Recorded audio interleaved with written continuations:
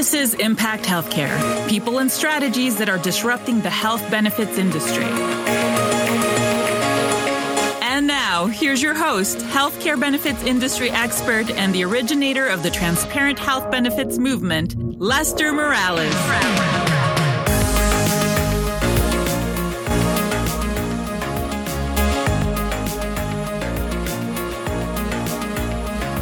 Hey, Impact Healthcare crowd. I am pumped for this session. And, normally I either have an advisor, I have a service provider, I have somebody in the business. This is today. I actually have a celebrity on, and he might not consider himself a celebrity because he's super modest, but I have Marshall Allen here, the author of Never Pay the First Bill. And I'm sitting here with 100 copies in here. It was so impactful to read myself. Marshall, say hello to the Impact Healthcare crowd. And for anybody that doesn't know you, give us an introduction of yourself. And I always like to have everybody start off with, what's their why? What makes Marshall get up in the morning and be fired up? Oh man, Lester, thank you for that amazing introduction. And of course, anybody who buys 100 copies of my book becomes a best friend for life. So I am really thankful for you doing that. So my why, I wrote this book. In fact, the dedication of my book says, to anyone who's been pushed around by the American health system. And so my why is because I get calls and emails every day from people who are getting beat up by the healthcare system. Especially right now, I'm focused on the financial side, but I have spent years digging into the quality side too. I mean, there are patient safety problems, there are quality problems, and I wrote my book to focus on the problems with the high cost of healthcare. So my why is to equip and empower individuals and employers to stand up for themselves against these financial bullies that are taking advantage of them. So it's been really fun to write the book. The response has been fantastic. And I'm really thrilled to be here talking to you today. Awesome. So just to give a little bit of context, because quite honestly, until I heard you speak, I didn't really know how in-depth your background was. And quite honestly, why are you so credible that somebody should read this book? So give us a little bit of your background on where all of the knowledge that goes into this goes. Well, I spent 20 years as an investigative journalist, and I spent 15 years as an investigative journalist investigating healthcare. And 10 years of that was at ProPublica. And if people don't know ProPublica, I mean, it's probably the number one investigative journalism organization in the country right now. When I say we dig deep, we dig deep. Every story I would do, I would talk to the patient. I would get the patient's medical records. I would get all of their claims. I would have them waive their HIPAA rights so that I could talk to their doctors, their hospitals, their insurance companies. I would have experts review every single piece of the scenario about what happened, so I could get to the truth of what is happening. And so I'm talking to all the different stakeholders, the patients, the brokers, the employers, the hospitals, the doctors, the insurance companies, to get at what is actually going on. And so I've done an independent investigation. Nobody's paid me. Nobody's influenced me to write what I put in the book. And so it really is an objective look from the patient and employer point of view. And by the way, these are the people who are paying the price for all of this, okay? The patients and the employers are paying everything. And even the employer portion, by the way, is coming out of the employees' compensation. So ultimately, it's employee compensation funding all this. So employees need to get engaged so they know what's happening to their compensation, and they need to push back. And so I have done in-depth reporting. I've talked to hundreds of patients who have been harmed physically or financially by the healthcare system. And I've just done in-depth work. And again, I'm looking at it from the point of view of the patient and the employers. And so that's who I'm advocating for. And this is why I was sitting in the audience listening to you speak about crawling out of my chair. When we were 17 years old, my parents had to file bankruptcy. So everything that you were saying about the struggle, the pain points, the stats that are just so alarming. You've lived it. I was talking to a lady today. She was the chief people officer for a group that had 2,600 employees. And we were talking, and it's really interesting how our business as an advisor, we've done this to employers, but the minimum level of what their expectation is. But her exact example, when we were talking about strategies that could lower their costs, she goes, well, our deductibles aren't that bad. It's on our regular plan, it's $2,000 and the out-of-pocket max is $4,000. And the other one, it's $3,000 and $6,000. And I'm thinking, do you realize? So let's start off with that, because again, I was blown away when I was reading. Well, I actually listened to it, but I was reading this. The stats that you quote on your book. So let's start off with a couple of those. Give us some of those stats that will raise eyebrows. Go with. Well, so just if you want to speak statistically, the woman you were talking to today, out of her 2,600 employees, 1 in 5 Americans has medical debt in collections. And so if her company is representing the norm across the country, about 500 of her employees have medical debt in collections right now. And that is an absolute shame, because the other stats that are relevant here are that we spend about twice as much per person on healthcare in the United States compared to every other developed country in the world. And we're getting worse results. So we're spending twice as much. We have 1 in 5 with medical debt in collections. We have about 30 million people uninsured. They have no coverage. The deductibles are rising. The premiums are rising while the coverage is dropping. And so, statistically, it's a train wreck and it's an absolute shame. But you, Lester, I want to ask you a question, because you have experienced the life of that statistic, right? Those are just numbers, right? But what's it like for a family to go through something like that? Can you give me some idea what that's like? It's interesting. I about 2 years ago was the very first time I ever told the story off of a stage, because it's embarrassing. I mean, I gotta say, luckily now I've come to grips that is what fuels my fire. Right. But I can tell you, as a 17-year-old high school kid trying to ask the pretty girl out to prom and try to live a normal life, your parents filing bankruptcy and then not necessarily understanding what that means. Are we going to get kicked out of the house? Do I have and then meanwhile, my dad was having bone marrow transplants and chemo and radiation. So the amount of just uncertainty that you even understand with what's next, I can't imagine what my parents were going through, because they shielded me from a lot of that. But right. It is not something that you really want to understand. And here's the thing. I think that most people think that somebody who files bankruptcy was, shopping too much at Nordstrom's or, right. Whatever. And I've heard some stats. I don't know if they're the truth. 67% of personal bankruptcies are because of medical reasons. And most of those people actually have insurance. Yeah, I don't know the exact stats on that, but it's similar to what you're saying. And I think one of the things I put... You were saying such a big number on stats, but then what was the average? I remember writing this down, the average amount of debt that somebody has in collections. Wasn't it a nominal amount? It's a few $100s. It's not high. It's a few $100s. And this was the other stat I wanted to throw out there. So the Federal Reserve did a study looking at how much money people have in their bank accounts, their savings accounts. 40% of Americans have $400 or less savings. So when you talk about a deductible of $2,000 or $3,000, 40% of Americans don't have $400 in their savings accounts. And so these are astronomical numbers for the typical American family. I mean, the typical American family of 4 makes around $60,000, $70,000, $80,000. That's the median.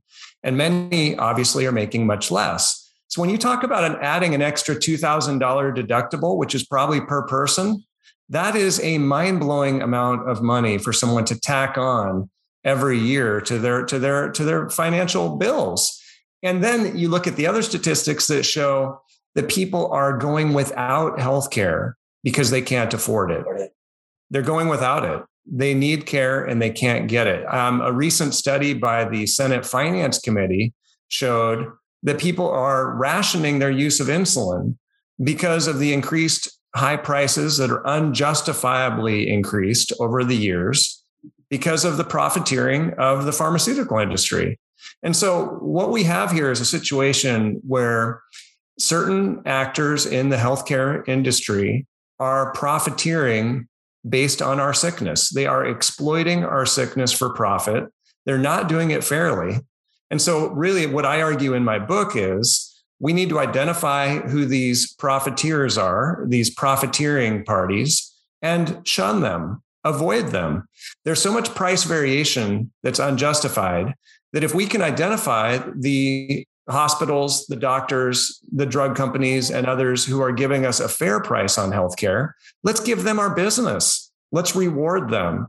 And then let's identify the overpriced price gougers and let's shun them.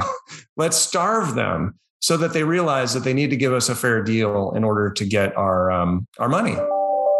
So, we could take this conversation a lot of different ways, but the audience typically on this is going to be an advisor or think of an employer. So I want to add value to that audience specifically. So a lot of the things that I know that you in your hearts of hearts want to do starts with the word empowerment. Yes. And I love that word because I've got a client in his quote, and I just love the quote.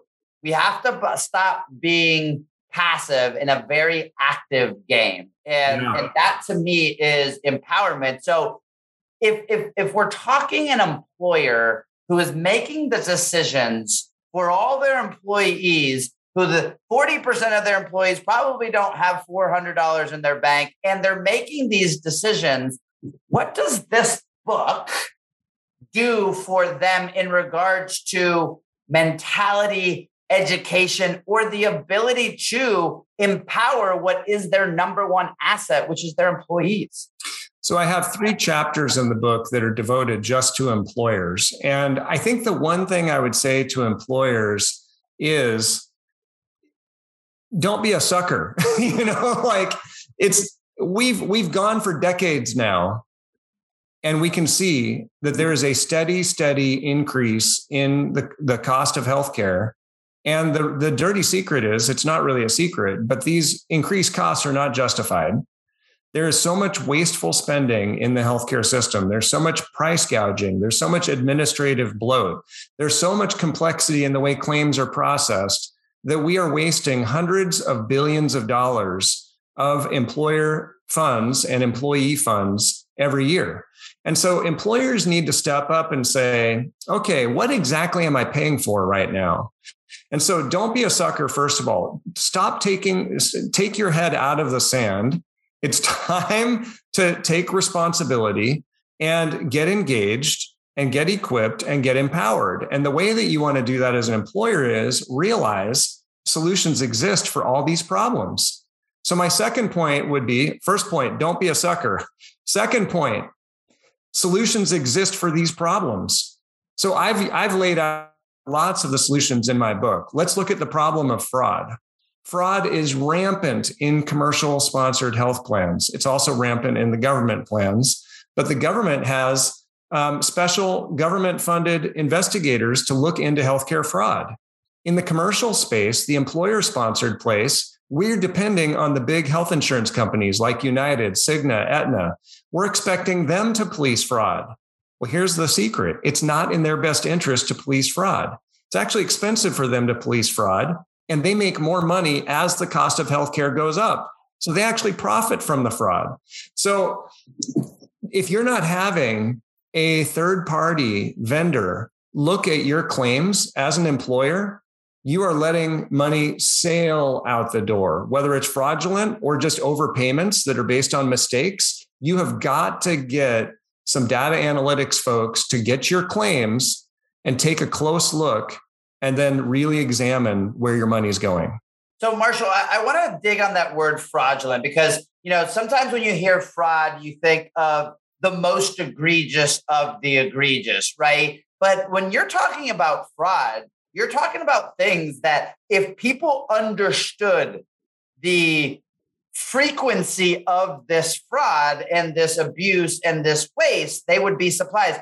Give me kind of an example that every employer should be looking out for. What's an everyday example that you've seen?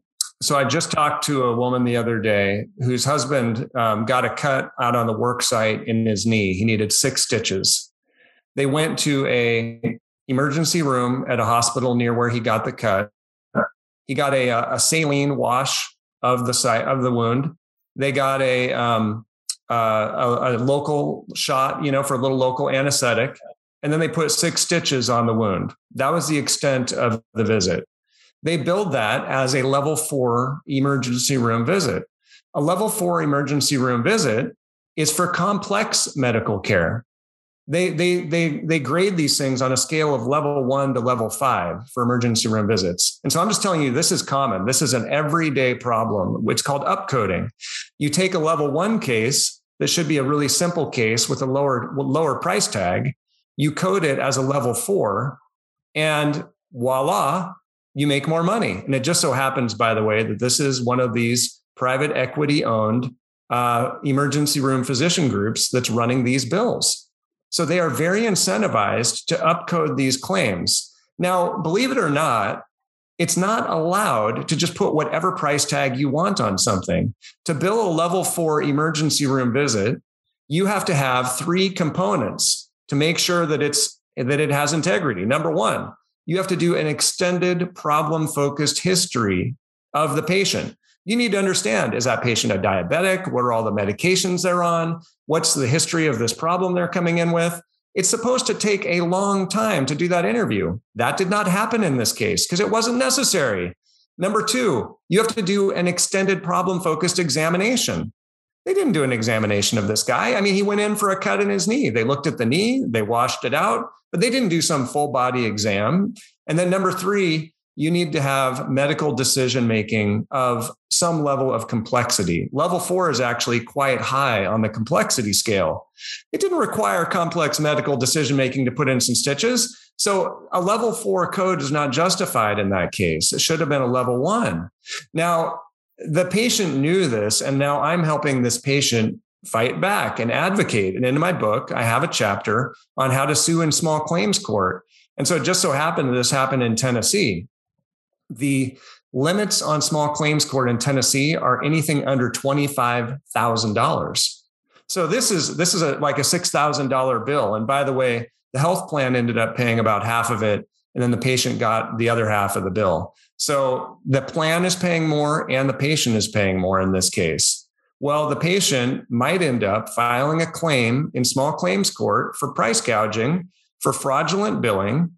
And what I've found when people file these claims, it rarely goes to court because it forces the hospital or the doctor group or whoever's sending the bills to hire an attorney to defend themselves at the cost of hundreds of dollars an hour. They don't want to do that. So what it requires is it forces them to do the right thing by coming to the table and negotiating it as a fair price. Everything's negotiable in this game, right? And so it really gives them the incentive they need to come to the table and give the patient a fair price. So is there a resolution to that issue that you're talking about right now? Have you seen the end outcome or not yet? This particular one is in process right now. This is just a woman I just talked to a couple of days ago. And so her next step, she's got her medical records. She's got an itemized medical bill. These are things I recommend everyone do. She's priced her medical bill. So there's a website called fairhealthconsumer.org where I recommend people go to look up prices. And you can also look now on hospital websites under the federal government's hospital price transparency rule. Starting in January of this year, 2021, hospitals are required to post their prices on their websites. Many hospitals have not complied, but many of them have. And it's showing this astonishing price variation. But what it allows patients to do is price their own care. And then they can see, oh, I'm getting ripped off. I'm getting taken advantage of. And then you can fight back and argue it. So, Marshall, I want to not mince words in this example, because you said it, but I want to make sure that people understand this. In that difference between the level 1 and the level 4, there's only one reason for that to be coded, and it is straight economic financial gain for in this scenario, the ER docs that did this. Is that a fair statement?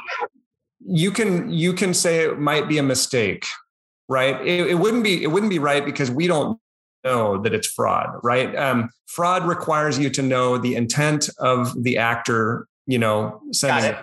So we can't say for sure that it's fraudulent, but we know that it's either an error or it's fraudulent. Right. One of the two.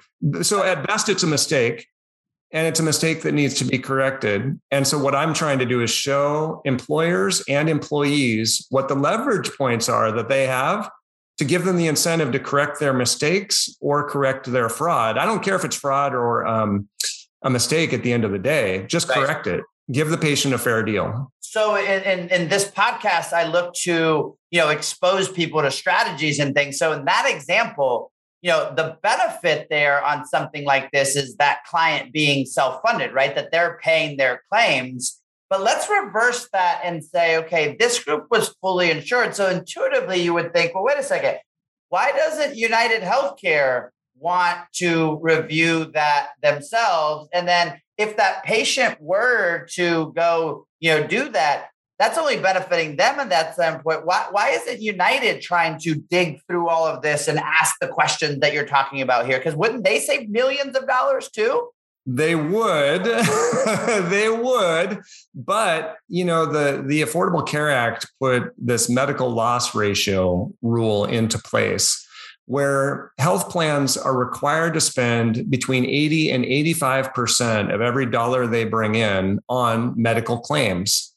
And so what that has done is it's restricted the profit margins of the big insurance companies.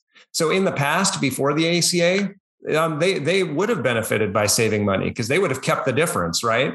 But now under the Affordable Care Act, if they don't spend 80 or 85% of what they bring in on actual medical costs, they actually have to return that money to the people who pay the premiums. And trust me, they don't want to be returning any dollars that they bring in. That's not good for their shareholders. So what they do is they want to make sure that money is spent, and then they keep, a percentage for their profit. Let's say it's an 85% medical loss ratio. They keep 11 or 12% for administrative costs and 3% for profit. So let's say their profit is 3%. Well, in order to make your revenue grow, if your profit is locked in at 3%, you need the overall cost to get bigger, right? And so I said this in my book. This is how I refer to it. It's like if you gave a child a bowl of ice cream and said, you're only allowed to eat 3% of this bowl of ice cream. A clever child would say, in that case, make it a bigger bowl. Right. I want more ice cream, right? And so they really don't have the incentive to be good stewards of our money. And it's even worse, Lester, of course, in the self-funded world, because in the self-funded world, they're not even paying a penny. They're just passing that cost on to the employer-sponsored plan. And so, especially for self-funded employers, you have got to be watching those claims.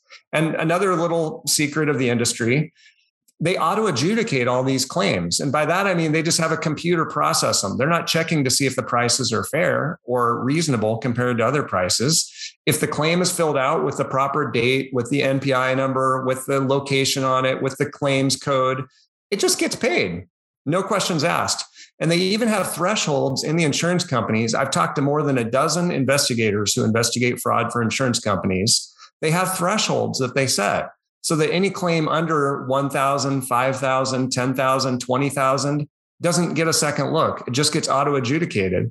So especially the fraud at the smaller levels, where it's a $5,000 claim, a $1,000 claim, nobody's looking at that and scrutinizing it at the insurance company level.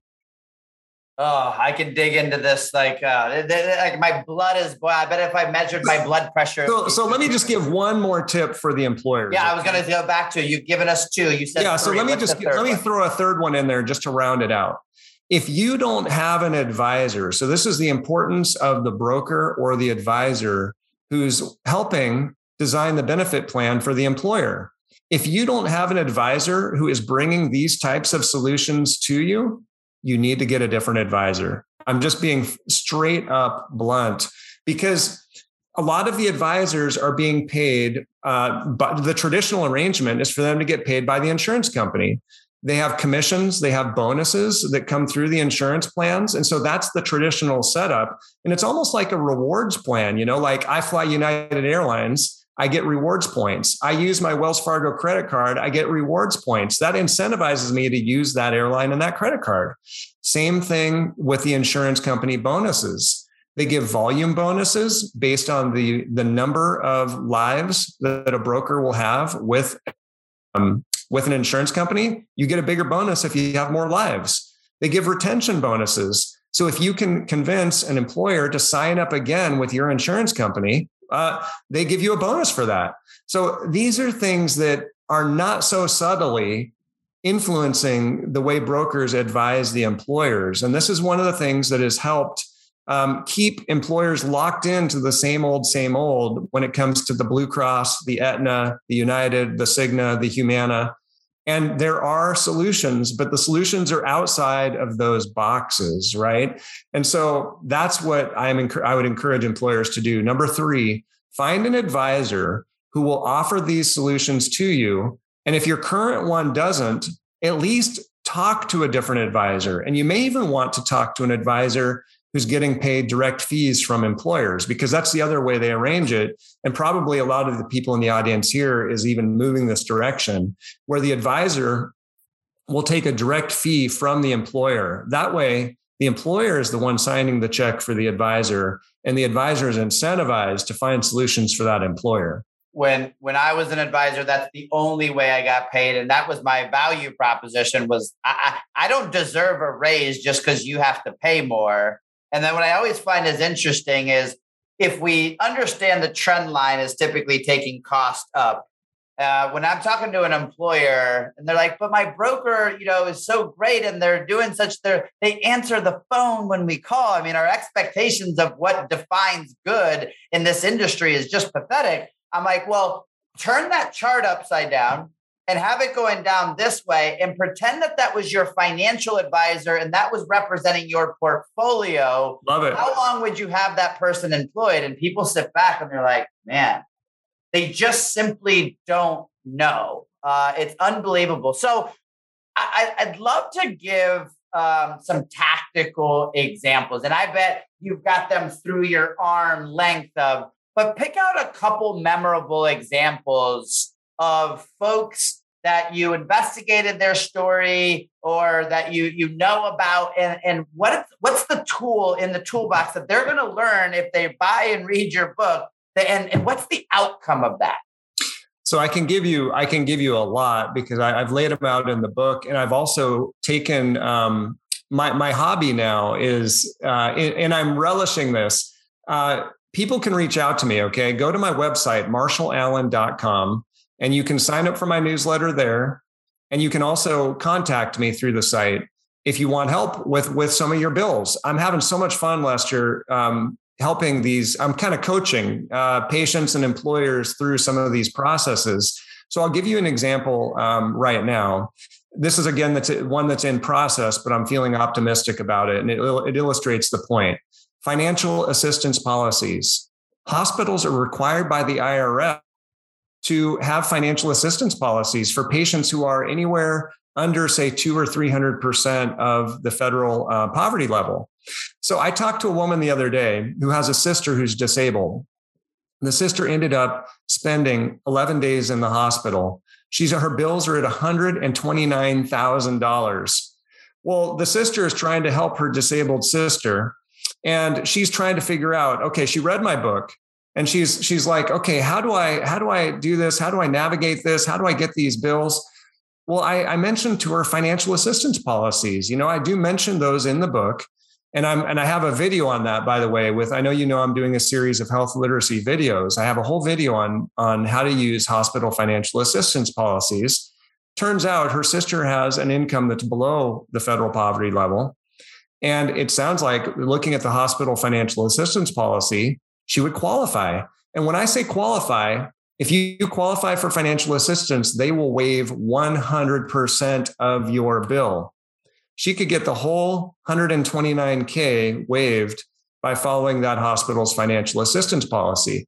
And these policies are quite generous. So even people who make six figures in a lot of cases can get some type of a discount on their medical bill, especially depending on the other costs that they might have. So hospital financial assistance policies, most patients don't even know they exist. They don't know how to apply. And so I show people how to do that in the book and in my videos. Let me just give you a real common scenario. Okay. Another tip. Please. Anytime you get a medical bill, make sure you get an itemized medical bill. Doctors and hospitals typically do not send itemized bills. And by that, I mean, if you went to the grocery store and went to check out and they gave you one lump sum total for your groceries, you'd be like, well, wait a minute. How much were the eggs? How much was the cheese? How much was the bread? You want to make sure that it includes items you actually received and that they weren't overpriced. Same with an itemized medical bill. Make sure it breaks down every charge that's on that hospital bill. Make sure you check that all those charges were for things that actually occurred. Because again, believe it or not, there are so many mistakes in these bills. If you don't check them, you could lose hundreds or thousands of dollars per encounter. So get the itemized bill. Make sure you also get billing codes for each of those charges, because like I said, you can look up those billing codes and you can see if the price they're requiring you to pay is a fair price. Again, I mentioned that website, fairhealthconsumer.org. Go to fairhealthconsumer.org, look up the prices on Fair Health Consumer compared to what you've been charged. Fair Health is a nonprofit that gathers the average amount that insurance companies pay in all the zip codes around the country. And then they make that information available for free. So you can go on and you can look it up. Also, you can price it on hospital websites. So make sure you check the hospital websites for the prices. And then if you've identified an error or an overcharge in your bill, well, then you want to contest it. And again, this is where things get it can be strategic. Hopefully it's an easy one to contest. Like I've seen, cases where people get a bill and then they look and they see that their insurance plan didn't even receive the claim. That's a no-brainer. You just call the insurance company, you call the hospital or the clinic or the doctor and have them route it to the insurance company, and then they process it. So you have to make sure your plan processed it properly. But in many cases, they won't back off.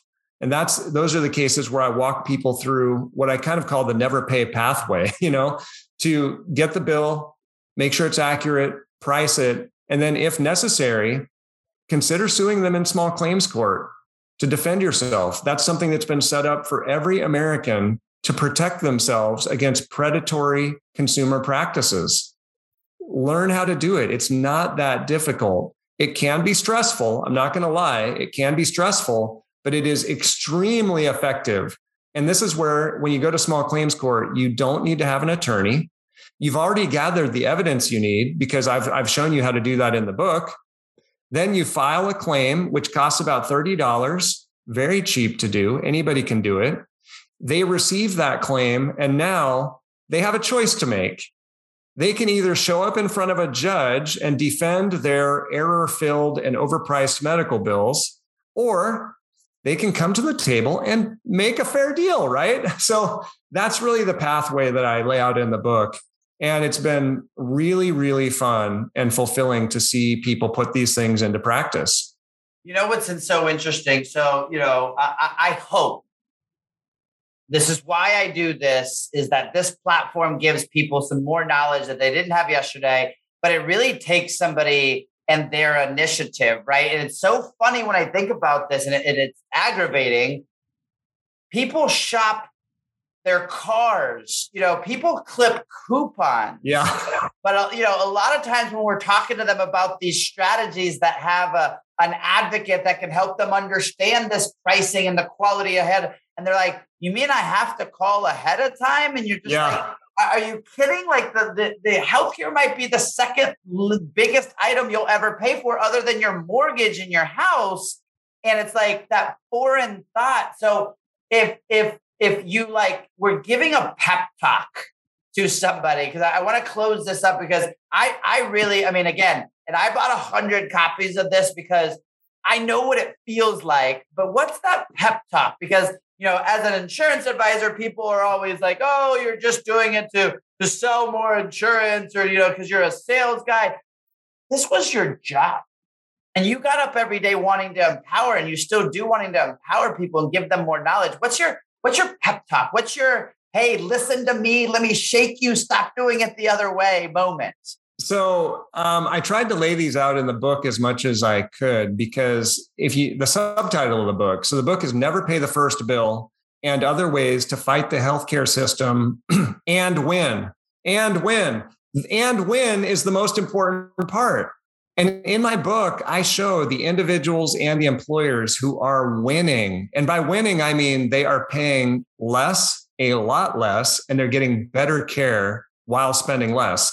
So let me give you some examples. So my pep talk, in fact, this is what gets me pumped every day. Every day I'm checking my Amazon reviews because these kinds of reviews pop up. Let me read you this one from Hope, which I think I love that this person's name is Hope. It couldn't be better. Because they're giving hope to everybody. And this was just yesterday on Amazon. Wow, did this book help?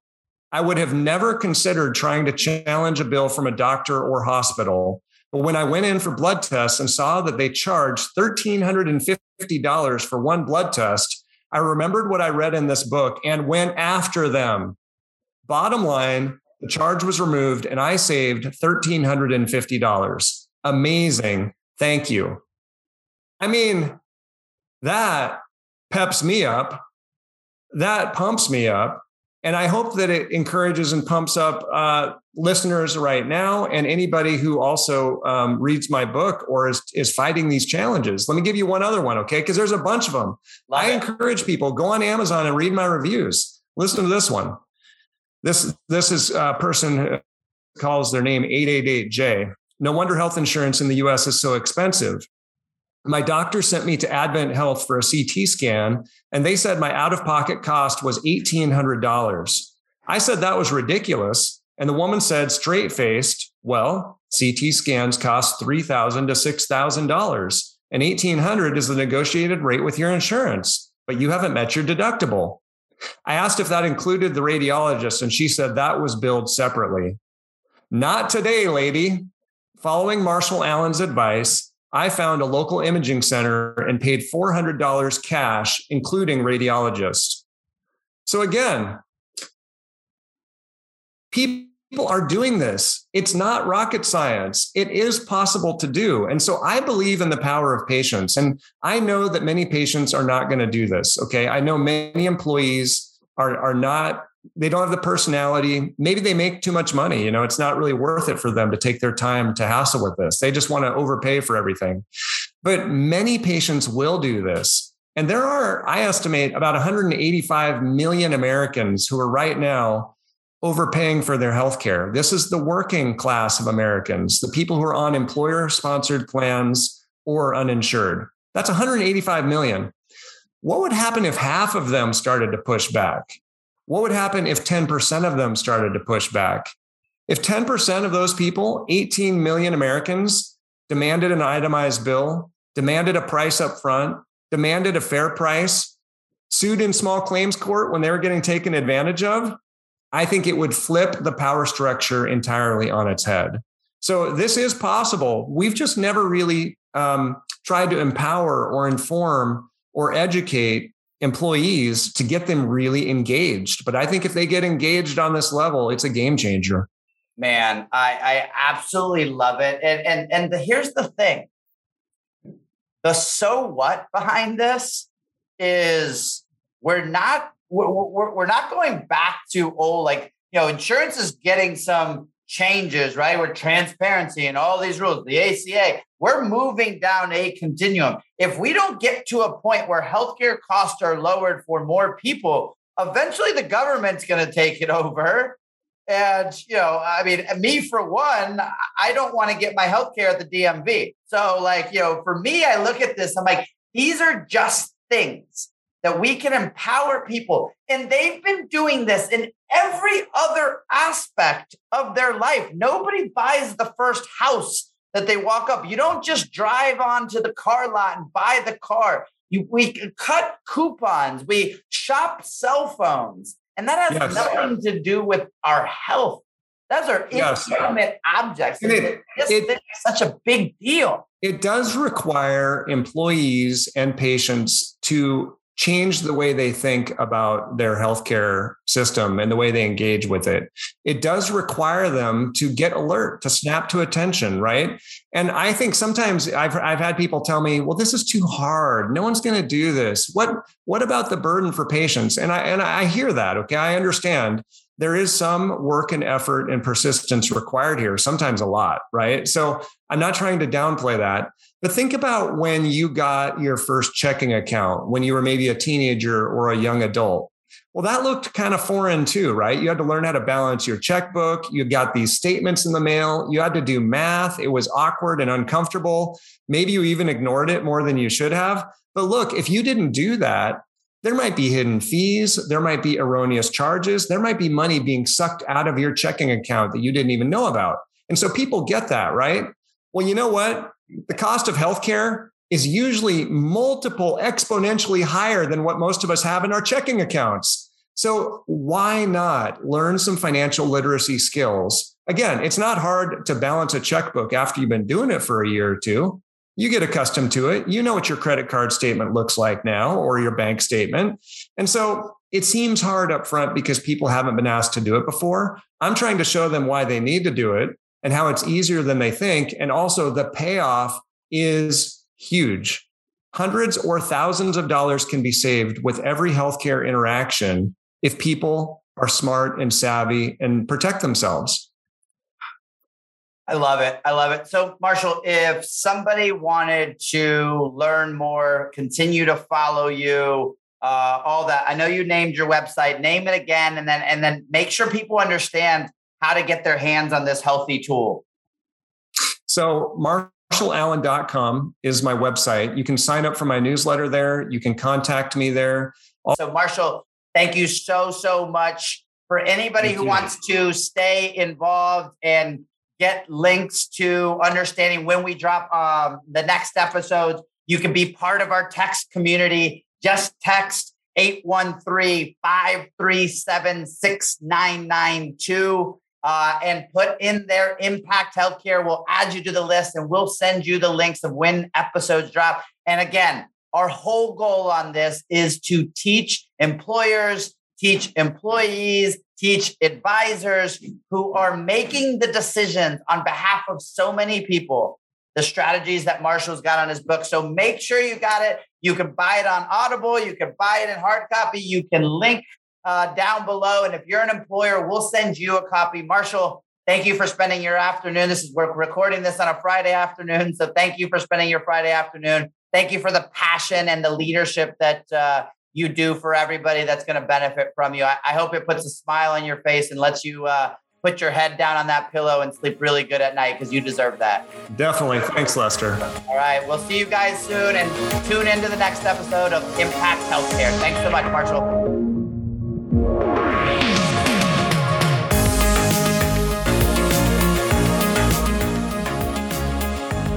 You've been listening to Impact Healthcare, people and strategies that are disrupting the health benefits industry with Lester Morales. Remember, the journey to getting 20% savings on your healthcare benefits starts with total transparency. Remember to subscribe to the Impact Healthcare podcast on iTunes or wherever you get your podcasts.